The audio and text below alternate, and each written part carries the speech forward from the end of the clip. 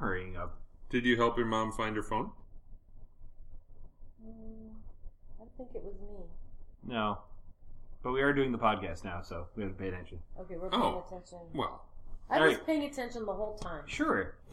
All right. Welcome back to Me, My Parents, and Liam Neeson, where this week we had to watch... We enjoyed watching... Well, we should tell them who we are. All right, Don't get ahead of ourselves. I'm Dan. Carrie. Yep, Carrie. And Patrick. And this week, to get it off the list, we watched Clash of the Titans. I thought it had a different name. What did you think it was called? I don't know. We got to the end where the credits really are, and it said Clash of the Titans, and I honestly thought we were watching something else. All right. Clash of the Titans, 2010 film. Very clearly a action movie, get money from the teenagers and then run type of film. 2010 had The King's Speech, Inception, Toy Story 3, Black Swan. It was a very good year for good film. And this was not one of them. Not really. There were a lot... Sam Worthington is in this one, who you will recognize as being the main character of Avatar, another film that was a little better. It was better. It had its fair share of, we're going to do action now because we feel like it, but it also had more plot to it. When I first saw this film, I recalled speaking with it was while I was in college, and a classmate of mine said he had a history teacher that went to go see this film and left halfway through because of the mythological inconsistencies. Which there were more than two. There were more than two. A few larger than others. A few more than larger than others than two? Well, a few of the inconsistencies. I'm going to look up really quickly when because this is not the first movie entitled Clash of the Titans about this particular topic. And I wanted to double check when the first one came out. 1981, I think the internet is telling me. 1981. Harry Hamlin. Harry Hamlin? Really? Thinks that's what it's saying here. Wow. So he was Perseus? Laurence Olivier was Zeus. Ooh. Maggie Smith, Thetis. Oh, Dame Maggie Smith. Hephaestus. Harry Hamlin is Perseus. Yep. I mean, it was a decent lineup back then for this film.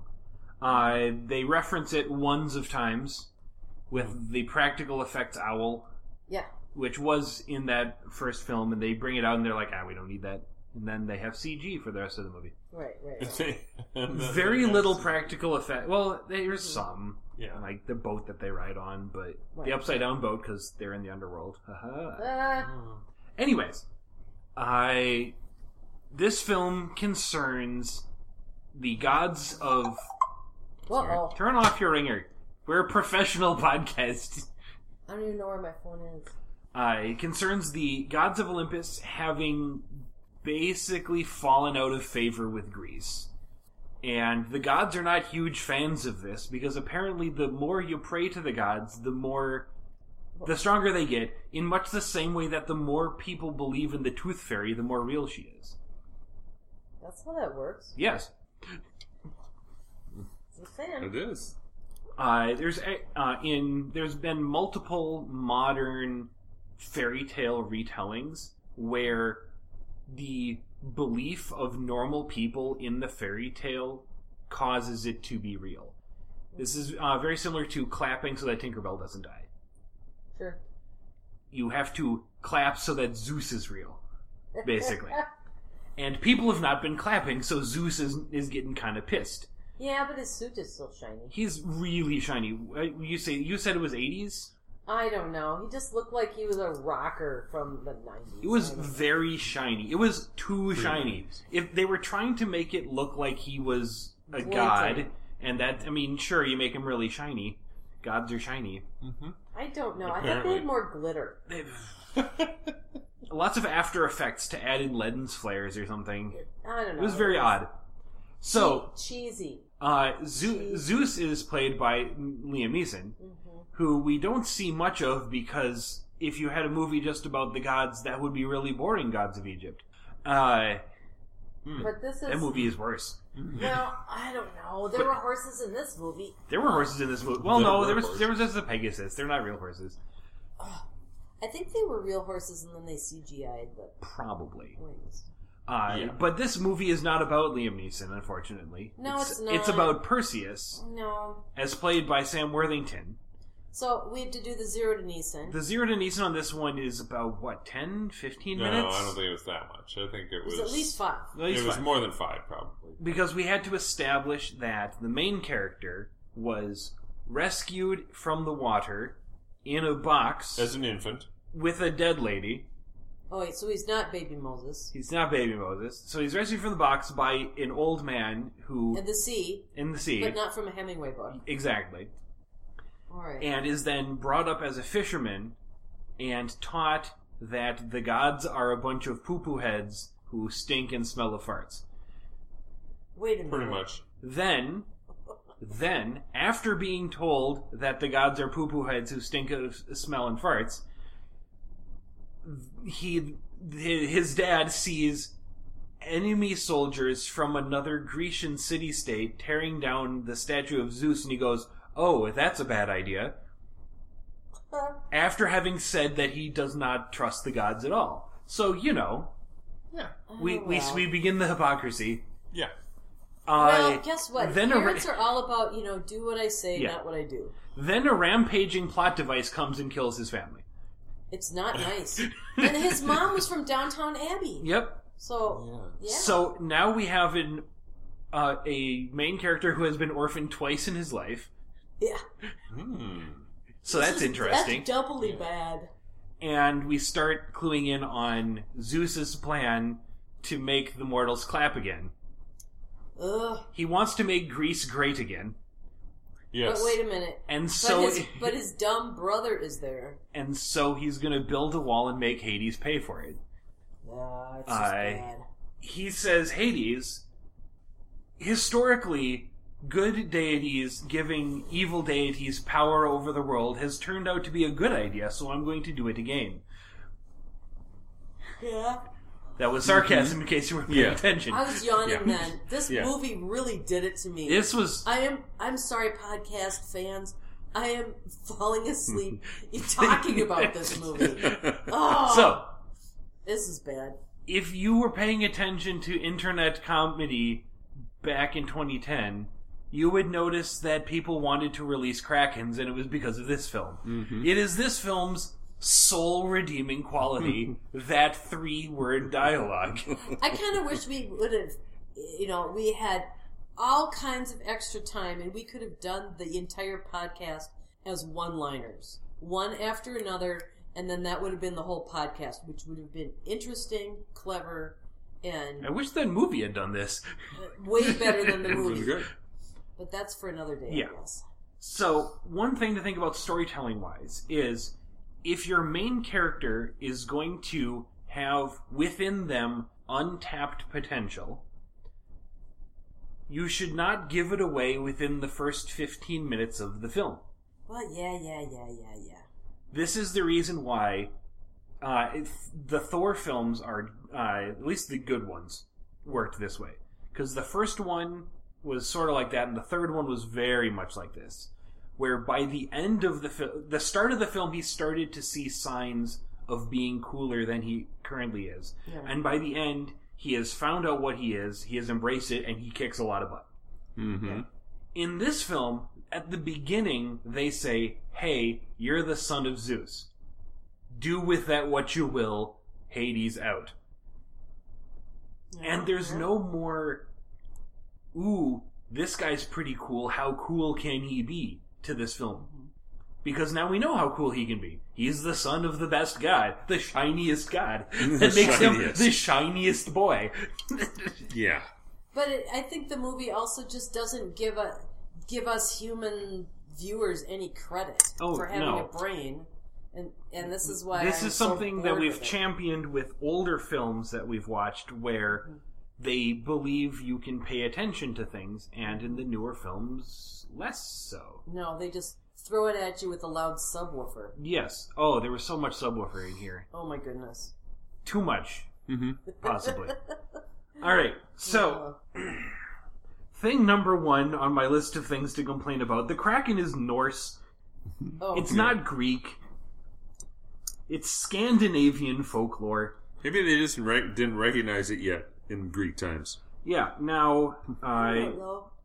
now let's see if I can spell Well, how many Charybdis of the correctly. Oh, I was going to spell it correctly. How many 13-year-old boys would know that? No. Now, Zeros, numbers of them. Charybdis is the whirlpool. Where's the Scylla? Scylla is Scylla? Scylla. Pronounced skillet. Oh my god.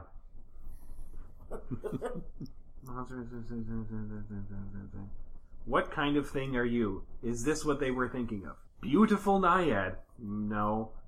It's a water thing. They're both water things. Neither of them are krakens. Anyways, Telling you.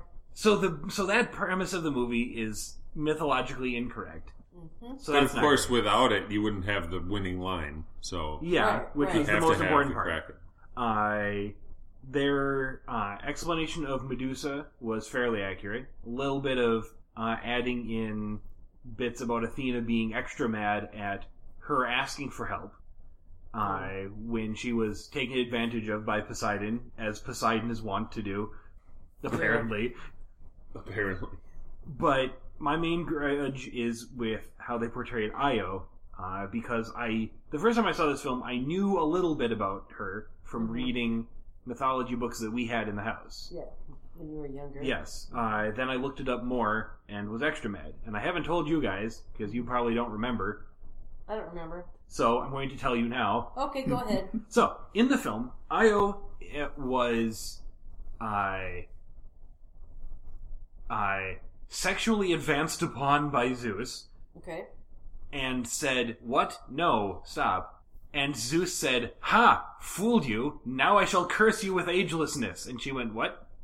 Yeah. And so now she has to watch all of her loved ones die, and that's extra sad. Yeah. She is really cool and can use a bolo to cut off a scorpion tail and other neat things. Then tragically dies at the very end in order to give character development to Sam Worthington. Sure. And then at the very end is brought back to life because Zeus is like, "Yo, you don't want to be a god? Well, you're going to be super lonely, so I'm going to give you the cleanest woman in existence." Yes. She is so clean. It's not good. So, She's not quite as shiny as Zeus. no, however. but she is very... But She's she But wears, she's clean. ecru colored clothing and her makeup is very, very, pale. very pale. Yeah. So, in the book, as it were, Mm-hmm. in mythology, Io is a ancestor of Perseus and Hercules, who are both half-brothers and one's a great-grandfather. Stop. The Greek gods' family tree is a circle. Io was a priestess of the goddess Hera. By the way, I'm reading off the Wikipedia page so we know it's official. Yes. Zeus noticed her and did what Zeus does.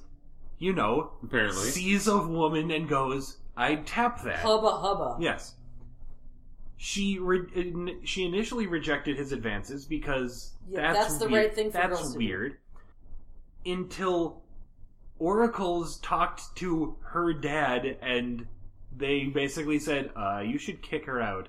Probably because Zeus told the oracles, "I'll throw you $50 if you tell this girl to get out." Oh my gosh. So, by the way, she is a priestess of the goddess Hera, aka Zeus's wife, Yep. which is also probably the reason why she got kicked out. So then Zeus looked at her and went, "Oh shit, well my wife's definitely gonna see this," and turned her into a cow. The story does not end there. Of course it doesn't, because it's mythology. So, Hera looks down and was like, "Okay, there used to be a girl there and now there's a cow there. I'm not stupid. Zeus, can you give me a present?" And he's like, "What? Yeah, sure, honey. I would like that particular cow." And Zeus says, if I say no, you're going to be suspicious, so sure? So then Hera puts to guard this cow a man with 100 eyes, so that Zeus could not show up and get frisky with this cow. Okay, now it's just getting creepy. So then Zeus goes, well, I really want to get frisky with this cow. Hey, Hermes, messenger of the gods, could you go down there and distract the heck out of him? The guy with the 100 eyes. Yes. And so Hermes is like, sure, you're my boss. And I think also my dad. I don't remember that relationship.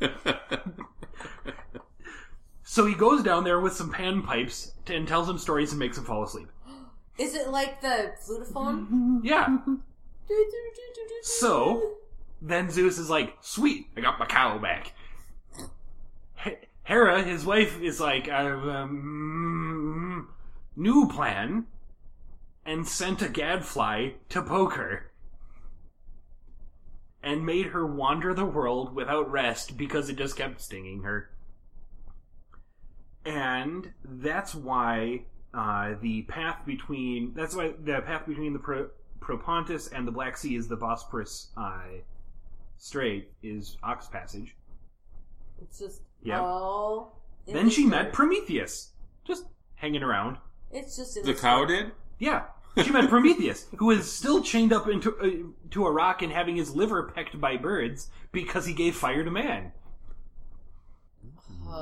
Prometheus said, hey, birds, stop pecking my liver. I need to tell this cow something. Hey, cow, you're going to be a person again, and you're going to be the ancestor of Hercules. And she went, oh, that's good. That's so nice. And escaped to Egypt.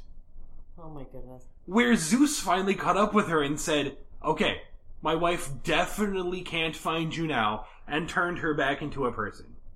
And then he did her and she had a son. Mom says no. She then married the Egyptian king. Oh gosh. So that lived in the house that Jack built. Yes. So that's the story of the main female character of this film. And it is I think they got about 10 words into the Wikipedia description and went, oh, we can work with that. We can make a story out of this. Yeah.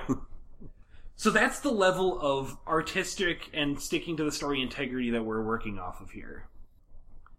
So it's not really surprising to me that the film wasn't very good. Yeah, exactly. Yeah. It was a bombastic stab fest and would have included exploding helicopters if there had been ancient Grecian helicopters. But there was an explosion. There was. It was an ancient Grecian snake person. Oh, it was just bad. Because Medusa was a snake person. Well, and the peril scale on this one? Zeus had... Well, no, there was a little bit. Oh, he had the bad breath from somebody. Yeah, he had the bad Hades breath. It doesn't count. Was he threatened? No, he's Zeus. He was fine. threatened by humans, sort of. No. But not really. Yeah. That's like saying that you're in peril because you're standing near an anthill. Yeah. It just... I mean, and it's not fire ants, it's normal ants. Normal ants. And this just had it just felt like even the peril didn't feel real to me in this movie. I didn't believe any of it. It just was ridiculous. You weren't feeling like the guys being attacked by giant scorpions were in peril? No. Even though they were getting stabbed by giant scorpion stingers? Nope. No peril. There was no peril there? Nope. Also, only one guy got stabbed by the stinger. It's the worst scorpion I've ever seen. Okay, so the peril meter is broken today. Dwayne The Rock Johnson was a better scorpion. I'm telling you. Yeah. I think it felt like there was more peril in Toy Story than in this movie. Well, of course there was. They got put on a conveyor belt being lowered into a trash because Toy Story's fictional characters... You actually felt something about them. That's true. Yeah. Because we actually care. This movie attempted to put together a ragtag team of misfits to save the world. On a lonely planet. Hold on. With Obi-Wan. When did Lord of the Rings happen? Film-wise. Go to The thing is, you didn't care very much about any of them. No. Lord of the Rings, the first Lord of the Rings was 2001, in case you want to feel old. Oh, honey. So this was 9 years after the first one of these. And follows a very similar put the ragtags together and get them to the end. Now, Lord of the Rings did it in a couple of different ways. One, they established the characters of them at least a little bit before putting them together. Mm-hmm. Two, they did not kill off most of them so that the one main character would live. In fact, by the second movie, they had two concurrent plots concerning half of the ragtag group going one way and the other half going the other way. And it's still... Actually, they had three. They had three separate plots. Right. And no one cared because they were all handled well. We were invested in the characters. Yeah. This one, they didn't invest us in the characters and then they killed them off to raise the stakes. Which, boof. I mean, Mads Mikkelsen had a fine death. He did fine. Who cares? But who cares? We were still in that who cares category. You're like, all right... I didn't get the orders of death correct. Yeah, I did. Mads Mikkelsen was the last one to die. I had that right. I just missed that the other old guy had died already. Yeah. Because I called the last three deaths in order. Mm-hmm. So proud of you. This really makes my mom heart so happy. Hey, I'm good at tropes. A trope expert. Oh, that's what you are. God. Well, I think we should watch a better movie next week. Oh, please. The only way to go is up. There are some good ones. This is not the worst movie we've watched for this podcast. Nope, we are. That's true. That movie which shall not be named. Now, yes. I did make reference to the movie Krull, which Mom had forgotten. I kind of had forgotten that. As in, Krull is also, look, we're going to make a ragtag bunch of people centered around one generically attractive main character who's going to survive until the very end for sure, and everyone else is probably expendable.